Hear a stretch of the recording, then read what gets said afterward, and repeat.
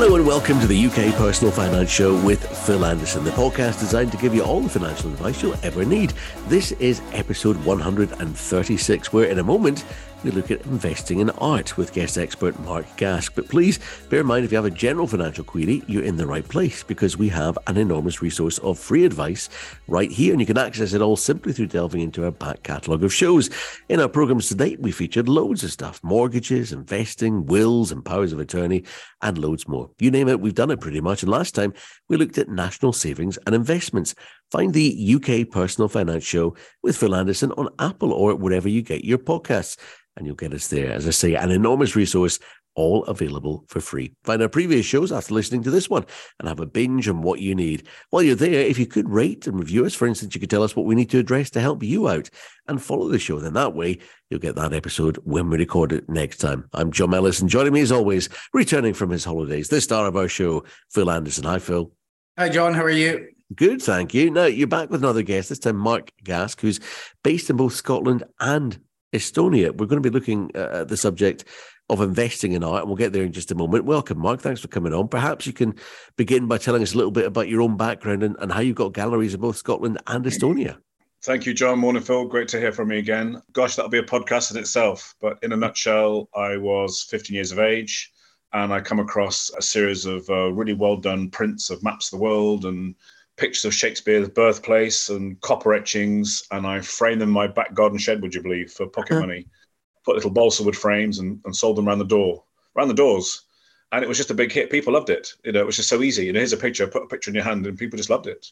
And it sort of went from there, and you're picking up people's framing work, and you meet artists, and could you frame my artist's work? And you go from there and there and there until you get to a stage where you leave school. Well, what am I going to do? Well, I know I'll crack on, keep doing this. And you open your first gallery, then your second gallery, and you just sort of develop it. And so picture framing's been my sort of backbone, if you like. I'm a qualified picture framer. And that's been the sort of strength of what I do. And that brings in many things of framing for different people and different art. So currently we have two galleries in Scotland, a small one in Huntly, and Gallery I based in Inverurie, which is our big sort of flagship. Again, framing art is our sort of big thing. Estonia is a separate issue. I went to Estonia on a holiday back in 2003. And it's one of those sort of true romantics. I just love the place. It was just instant. Just love the place. Really lovely fairy tale medieval city. I went there for holidays year after year after year until about sort of 7 years ago. I thought, well, would it be nice to retire here? And if so, what am I going to do? What do you do now? Will you sell art? Well, could we sell art in Estonia? Well, let's find out. So it's been a sort of 7-year mission, but a couple of problems have happened. One called COVID, and the second, the invasion of Ukraine, which hasn't really helped the situation. So. But it's a work in progress. We're getting there. It's an interesting journey. I've known Mark for probably about 20 years, I think, Mark, is it? Yeah, very much so, yeah. It's funny, I remember back then you saying that you started off going around the sort of people's doors selling, going into their house and say, oh, this would look good here, this would look good there. And it's brilliant. It's a great story. It's great to see the success you've had doing it over the years as well. I know when it comes to sort of art, it's not something that I know an awful lot about. So thanks very much for coming on to the show today. But would you say is investing in art something that's quite popular with people? It has been, Phil, John, over the years, very much so. And you've got to look at sort of different levels. I mean, yeah, there are sort of guidelines and rules you kind of keep to. And you'll hear me bang on about this all the time. And I say straight away, if you want to invest in art, the golden rule is this: you have to like it first. Now, I was part of an organisation Phil's very familiar with called BNI many years ago. And it was the days when Jack Vepchiano was really hot. And I was buying silkscreen sets and selling them for £4,800. And they were selling for £15,000 in a matter of weeks. Because again, the second golden rule is the edition was very, very low in how many were produced. The artist was very popular at the time and everybody wanted him. And one particular lady who was part of our organisation said to me, Mark, should I be investing in this? And I said to her, well, do you actually like them? No, I think they're shit. I said, well, don't buy them. Really don't buy them. She said, oh, won't then. You've talked yourself out of a sale. I said, you know what? I'm actually okay with that. She said, well, why? I said, because if you don't like it, what's the point? They're going to sit in your bed. You're not going to enjoy them. And quite frankly, in a few months' time, you're going to be on to me all the time. Have they gotten value yet? Have they gotten value yet? Have they gotten value yet? You've got to enjoy the art, first of all. So, keep your golden rule. Enjoy the art first. And if it makes you some money, then great. Yes, you can follow some good guidelines, which we will talk about throughout our chat. And, we'll steer you sort of through that. It's funny you saying that. I remember the one of the Jack Vettriano ones, Dancer for Money, it was called. And that was one that I really liked. I was just young at the time. I didn't have much money. And I would have bought one of them because I really liked the painting. And it's fine. I have actually got one now. It wasn't the limited, the silkscreen one that you mentioned there. But I'd say if it's something, if you can enjoy it, you're dead right there, Mark. It's interesting the way that you talk about how you got into it, because it's a sort of romantic little fairy tale notion. But whenever you see something about it on TV about art, it's usually through the lens of a Columbo mystery or the like, where an artwork is stolen, or we hear about something selling for what appears to be a ridiculous amount of money at auction, which I'm sure you'll tell us is just the price delivered by market forces. Either way, the art world always comes across as something that is exclusively invested in by the rich. Is that an accurate reflection? I mean, how much money would someone need to get started in investing in art, Mark? There's a yes, no. You've got to see this genre as like boxes. Yes, of course, you're gonna hear the tales of your Liechtensteins and your Picassos at one end of the market, but see art as a giant cake, and each slice has a sort of different market within that cake. So at the sort of rich exclusive end, yes, you know stories of Banksy, and I can give you a good tale of Banksy. We had a customer in Edinburgh who used to frame a lot of Banksys, and he was a bit of a dealer in Banksys. He'd buy them and he'd sell them, and we framed quite a few for him. And he recently, one we did, he sold for £15,000, which he only bought for a few £100. Right. He then the chap he sold it to, then sold it for £100,000. So yes, there's a bit of marketing, there's a bit of know-how of who buys and trades and deals in this sort of kind of thing. And yes, at that sort of level, it is for the rich, nonchalance. But at the same time, at the other level of us mere mortals at the cheaper end, yes, you can start very, very easy for just a few pounds, not very much. Get to know your local gallery, get to know what you like, and follow its course. If you like a something or a somebody, it's easy now. I mean, the days of internet have made it kind of easy now. You can track online who he or she is painting, where are they exhibiting right now, what have they done, how much they've done, how much it's selling for. You can cross-reference that across the country to find out, what's that there. Whereas the other end of your Picassos, there was only one around or two around, and you can easily find that one too. It's a question of, do you have the money?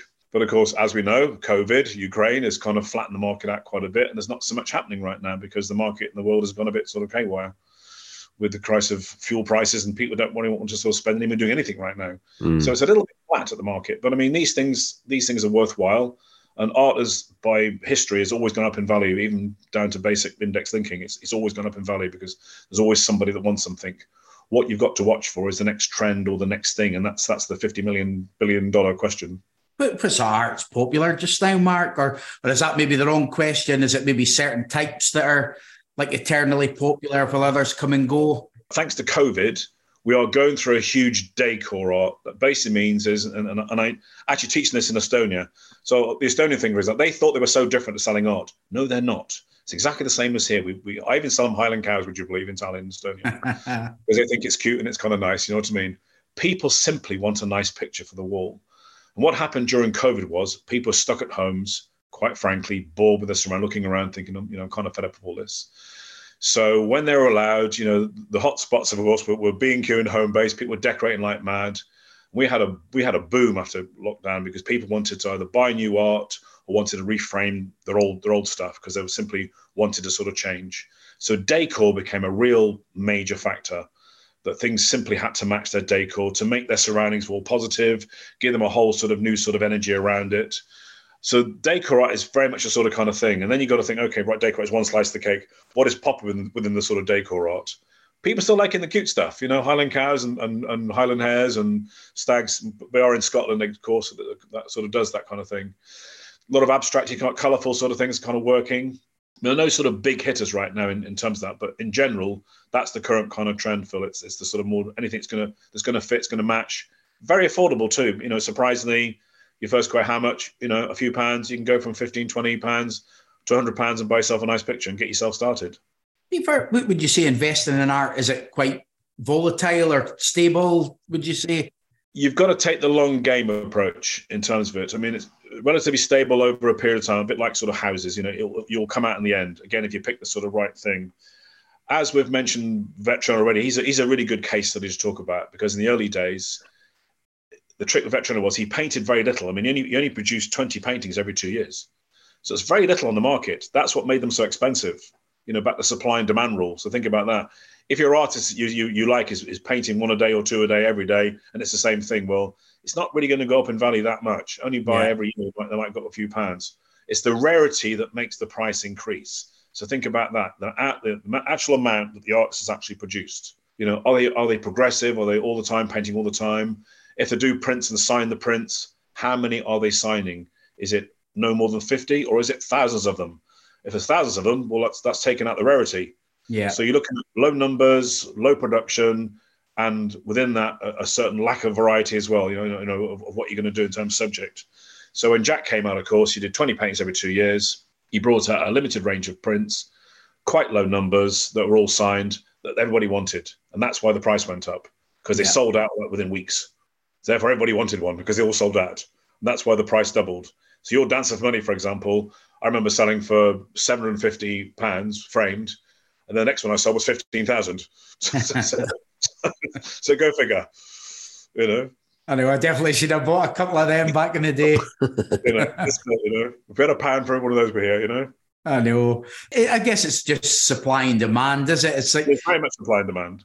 Do you find, is it better for people to try and buy originals if they can, or is the prints? I know you got a lot of different limited edition things as well, but well, it's always nice to have original course, and certainly in Estonia, that's a big thing for them. They want originals. The demand is originals. And I'm trying to sort of break the sort of, should I say the word snugness about prints, because prints are good quality these days. I mean, there's a lot of money and effort gone into production of prints.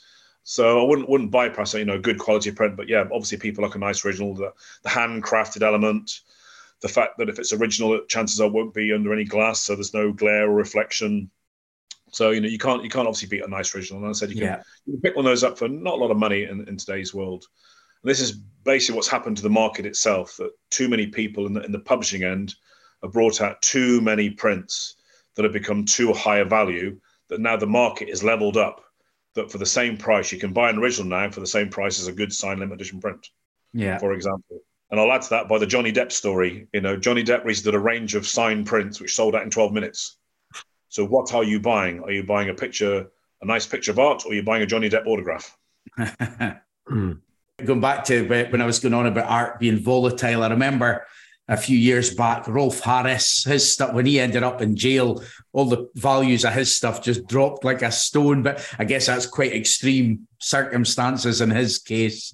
Well, again, what was interesting about Rolf Harris is, at the time, he was always very, very popular because people liked him as an entertainer and actually liked his work. And his artwork was actually really, really good. And when he went to jail, what you don't know is the fact there was a huge amount of people I was in touch with trying to buy his originals and gambling. Yeah. But what if he didn't go to jail? What if he was found innocent? Right. That these originals are going to go through the roof because the originals are dropped in value, and there was a nationwide search for anything to do with Rolf Harris originals. So there's this great sort of underground market, so to speak. But of course, what happened was, we all know history. Yeah. He got arrested, went to jail, blah, blah, blah. And now, who is Rolf Harris? Yeah. Whether they're worth anything or not, I can't comment, because there's nothing on the market anymore. There's nothing to compare it with anymore. There's no one selling them on the market anymore. So again, but it's a really sort of excellent case study of how someone's popularity in the big wide world. I sourced 2 originals for a client of mine of quite some serious money, and the first thing they phoned me and said, Mark, he's got arrested. What's going to happen? Do you know what? I don't know. I can't track the personality of human being, of an artist, what they do and don't do. Yeah. So again, another lesson of buying art is track your artist. Are they a nice, humble person that likes to produce, nice art on a very sort of small scale, or are they one of these mass production artists that don't care and do sort of lots of things like that? So look at your artist. A bit like a racehorse, I always say. A racehorse is a good analogy. Are they good on the ground? Are they soft in the running? Are they in temperament? We did a show recently, Mark, on NFTs, and I guess that's something that's coming into the art world an awful lot. Is that something that you're seeing or have had much sort of dealings with? I'm very aware of it. I've had no dealings of it, and there's not much talk about it. It is seen as a little bit quirky, I'll be honest, and again, a bit of a fad. And yes, the art business is a bit sort of faddy in terms of the what next thing. And yes, you buy this sort of Bitcoin-y style of art. There is a bit of snobbery about that kind of art because it's more digital, and the digital thing hasn't quite hit yet because people don't quite understand what digital art is. Yeah. And again, there's that sort of bit of perception about, is it handcrafted? Oh, well, it's done on a computer. It can't be original. Well, actually, yes, it can. And it takes a lot of skill to actually create a piece of art digitally. But from a marketplace condition, it hasn't quite taken off, certainly in my field of my end of the woods, although I understand the Americans are going through super steady money. But saying that again, thanks to COVID and the Ukraine situation, Bitcoin has hit a bit of a low, I understand. So you can understand that's going to follow the same sort of way. But again, this is another sort of Bitcoiny kind of collectible sort of kind of thing, Just going back to what you were talking about with Jack Vetriano used as an example, I was just thinking about students coming through university and studying art just now. Are students guided in the idea of now, whenever you're going to do a piece, don't do more than so many in any given year, don't do more than this number of prints? Is there any kind of training given to up and coming artists in that regard? And if not, do you think there should be? No, there isn't, and yes, there should be, is the quick answer to that one. Because I've had many an art student come to work with me at the gallery to gain gallery experience. And it's funny because when they apply for a job working at the gallery, they all make the same mistake. I'm getting back into Estonia too. What do you think this job actually is? Oh, we sit around and talk about art all day. Actually, no, we don't. You know what I mean? People come in with their swatches of wallpaper and bits of material, and can we frame it to match our sort of settings? So no, at colleges, from my understanding, although I haven't been to art college, although I have lots of people that have, they train them more about the type of technique and on how to paint. And again, back to Jack Vetriano said, he never went to art college and he didn't want to be taught that way.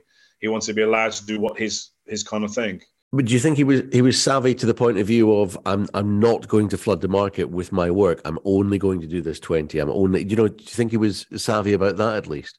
Yeah, very much so. I mean, again, that's what keeps the prices up. I mean, there is the world famous story of Liechtenstein, who does the big pop art pictures, the big bam wham paintings. It is said there are two families in America which have all his work in two very giant warehouses just to control the price. So how does someone go about investing in fine art? What's the way in? I mean, you spoke earlier about starting off at 15 and framing a few pictures that you thought were nice. That's obviously rule number one, is as you mentioned, is find something that you like, presumably. Find something that you like, yeah. Go and visit your local gallery, get to know your gallery owner, because there are mines of information out there.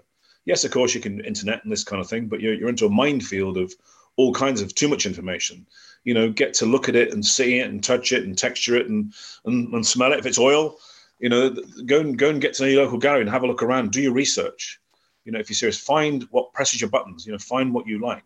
It's like that. I guess like buying a house. You're going to buy a house for investment? Well, yes, of course you want to send, but you're going to have to like your house in the first place, aren't you? You're going to research your area, where it sits, where it likes, where the schools are, where the shops are. So art is kind of similar to that. Find the art you like, the artist you like, get to know your gallery, get to a gallery owner, tap into their knowledge, what's coming up, what's it been, where's the artist been showing, have they got shows coming up, are they bothered even doing shows, or are they merely a small artist at home, quite frankly, that's just pottering away, not really going anywhere? Or are they progressive? Are they out in the bigger wide world, contacting galleries in England? Are they doing the big affordable art fairs, which are high profile out there, across the world? I mean, many artists I know will do Battersea Art Fair, Bristol Art Fair, London Art Fair, Singapore Art Fair, Hong Kong Art Fair, America Art Fairs, really progressive and are out there doing this sort of kind of stuff. And all this is profile, driving their price up over a period of time.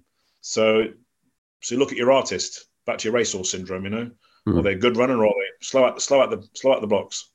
You've given us some cracking tips so far, Mark. Anything else that you would say to kind of look out for at all? Well, again, we'll go back to see what you like. Yeah. See what you like, what grabs you. If you can, some people are a little bit shy about meeting the artist sometimes. Go to, if there's a chance to go to exhibitions where you actually meet the artist, go meet them. Some people are very shy about it. And we've had a few, certainly in the past, where I've invited customers along that have bought the artwork. I said, come meet the artist. Oh, no, I don't want to do that. It'll what if he's not nice? Or she's not nice? That's the fear, isn't it? It'll destroy my illusions of what I think the artist is. Yeah. Well, I can assure you they're sort of quite nice, what I mean? But, come and meet them. Are they nice? Are they humble? We've got a lovely guy.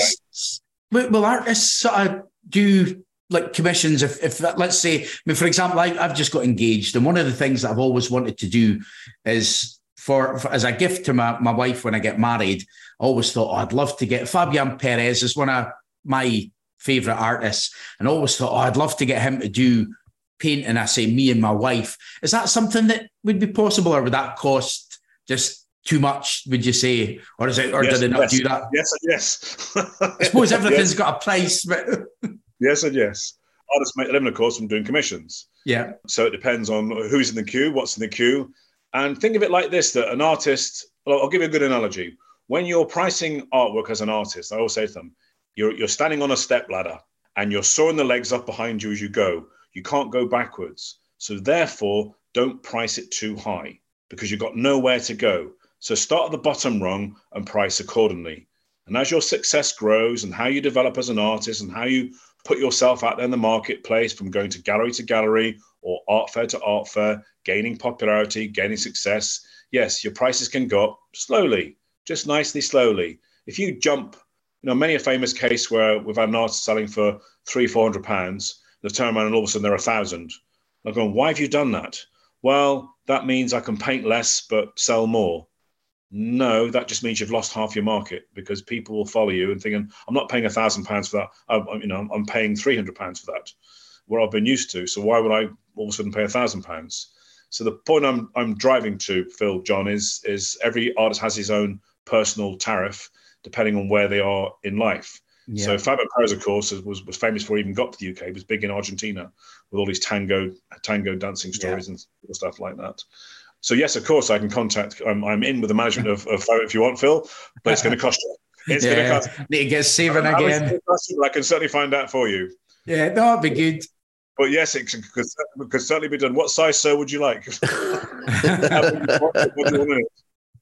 It's funny, we had a guest on a few weeks ago, property overseas, and Ruth, my partner, listened to that one, and now she wants to buy a house in Spain or somewhere. I thought, oh no! So hopefully she want to listen to this episode. Somewhere to hang your new painting, Phil. Yeah, you need a unique haul. I had a picture of the famous tango picture. A customer they were divorced or something, and and I don't normally trade in pictures because I'm not a second-hand dealer. And I see it as a second-hand dealing, but I did them a favor. They wanted something they really liked, and it was a nice. I like the tango; it's one of my favorites. And I took it. Well, I took it to Tallinn, Estonia, and I put on what the value was at the time. And when it came out, it was about £500 as it came out. Again, because who was Fabian Perez? Who the hell's this guy from Argentina coming over here and is women-y tango dancers? You know what I mean? But as you know, it gained popularity. This was a couple of years ago. It would be 2019, 20. I took over a framed tango Fabian Perez to Tallinn in our gallery over there, and I had it at 3,500. And the staff there were very quiet. And who is this guy? Whatever this guy is. I said, well, I go with your stuff over here with your weird and wonderful abstracts. You've got to go with mine sometimes. And it was in the gallery weeks, and someone came along and bought it. Of course, I said nothing. And then literally 2 weeks went by, someone else came in. We've come to buy the Fabian Perez Tango. So I'm really sorry we've sold it. Can you get me another one? No, I'm really sorry. It was limited edition. That's the point. Limited edition means limited edition. I only had the one. This sold out years ago. It was a rare piece. I brought it over because it was interesting. And, teach the Estonians the fact of limited editions and, something a bit unusual. So their sort of eyes opened up to something kind of different. Yeah. But yes, I will get on the phone after I speak to you, Phil, and we'll do our best. Phil, you can always get... Make sure you cash in those unit trusts you've got, because it's going to cost. You can get in the likes of Elton John and Beyonce to play at the wedding as well. Everyone's got a price. Everyone's they've got a tariff. They've got a tariff, haven't they? Exactly. We always ask about the pros and cons and the do's and don'ts for any given subject that we're looking at, Mark. So for instance, in this instance, what would be, if you're considering investing in art, what would be the pros and cons first, please? Pros are, as first mentioned, number one rule, buy it because you like it. Con, don't buy it because it seems to have a buzz or a thing about it. So if you don't like it, it's just going to sit there and annoy you and sit on your bed gathering dust, and you sort of, this is waiting for the price to go up. Buy it because you love it and adore it and like it first of all. Okay, number one rule. Number two rule is find out as you're buying it how it's been done. Is it scarce? Is it a limited edition? Does this artist paint the same subject, or does it have a variety of themes that you can obviously look or track, which you can do yourself? Try and find the uniqueness. Try and find that one little factor about this that's kind of unique, that may or may not be repeated. And if you can, and the artist is there, ask him, is he going to continue with this theme, or is it going to be quite sort of different? in terms of that. So these sort of, again, good pros to look at. Look at the uniqueness of it all, of the whole sort of thing. Size is not really important. Price isn't that all that important either, because often new art is not that expensive. And, I said, you're talking a few £100 in terms of all that. But I can't emphasize enough. Number one, buy it because you like it. Love it. And are there any real do's and don'ts? I know you're going to say don't buy it because you don't like it. But are there any real do's and don'ts? Common sense, of course. Common sense does. Don't fall for the sort of bargain basement. Oh, it's a cracking price. We'll do you a deal, mate. Because good art doesn't do a deal. You know what I mean? And obviously less sort of scrupulous sites that it's a bargain price. It's been chopped down. It's because again you don't know what you're buying. Have it all verified. In terms of all of that. So again, common sense approach. One thing we've not really spoke about on the show today is like capital gains tax. I guess that's where a financial advisor could come in. If somebody buys something for one price, sells it for another, they can work out that sort of things. I was also going to ask as well, Mark, is there any sort of future stars you see kind of coming through, or any young upcoming artists you've kind of got your eye on that you think will do well? There's been a couple that's come through my sort of stable. We've just lost one, a gentleman called Chris Rivers, who was quite a famous rock drummer in his day for an up-and-coming band with his £1 million rock contract, which didn't quite work out. And he turned to painting, and he became very popular on Instagram and Facebook. And I found him pretty quick, and we just clicked and got on really well. And we sold his work, and I said, you wait for Mr. Saatchi to get your hands on him. He's going to go through the roof. Anyway, Mr. Saatchi didn't, but another London gallery did, and he has gone through the roof. And he's now destined for the American market. You can find him on Instagram and Facebook, although he's not dealing direct anymore because he's not allowed. He's now under contract through a nice London gallery, but his name is Chris Rivers. It's always very good to have a look at. I've got a personal one, a gentleman called Hendrik Hurden, Hurden. You can see on 6art.ee is our website. He's one of our Estonian guys, very humble gentleman, doesn't paint very often. What he does are very cracking, abstract-y, almost Banksy-esque style of imagery, but very unique. I'll give you an example. We had one pre-COVID, quite a large painting, and all it was lots of flies, covered in hand-painted little flies with one red one stuck in the middle somewhere, hiding behind a black one. And it was just kind of cool. It was just kind of different, kind of cool. And we sold for €2,000. And a guy from Switzerland walked in and said, I'm having that. It was like a 15-second purchase. But can you ship it to Switzerland? Yes, of course we can, sir. And again, he just does very unique, very humble approach to his artwork. So he's one to look out for. Hendrik Hurden, and go on 6art.ee if you want to have a look at some of his work. Is one that we've been behind, because he's just a nice, humble guy. He's not one of these ambitious or very sort of over enthusiastic, going nowhere kind of guys. He's been doing his popularity has been gaining very slowly. Can I mention a couple of old classics like Jack again? I mean, that's always quite good as well. How's his popularity at the minute? Is that still quite good? He's kind of, since his injury of his arm, he hasn't painted for quite some time, and he's not out there. So what's happened is a lot of the older collectional stuff has been very collectible. Against its lockdown, people simply want to own one or have a signed one. So we've had a bit of demand from anything which is signed that's out there. Can you find me X? Can you find me Y? Can you find me Z? That's out there, because there's nothing new coming through. So again, back to the rarity of it all. There's nothing new coming through. We like his work. We don't want a poster. We want something which is a bit more value than just a poster. And I don't want to spend 45,000 on original, but you have a signed something. We'll have a signed something instead. So again, for a couple of thousand, you can buy yourself a nice signed, large size image of a Jack Vetriano is a good one. Did you want to mention anything further on capital gains tax, Phil, on this kind of thing? Or no, I mean, I would say if anybody's got any questions about that, that's probably where they would speak to their tax advisor or financial advisor at that sort of point. But I guess for a financial planning side, that was kind of the main thing I really had to mention on that. Okay, now comes the part of the show where Phil looks back over the course of his own life, both professionally and personally, to find an example of how today's topic has affected his own situation. This actually sounds like it's going to be an ongoing story with your wife-to-be, Phil. But investing in art, what do you have in that? Yeah, I mean, I've got... like Mark says, you buy something because you like it. And I remember years ago, the Dancer for Money, the Jack Vetriano one, that was one that I really liked. I like an artist, Kiwi Farmer, like quite a lot of her stuff, Fabian Perez.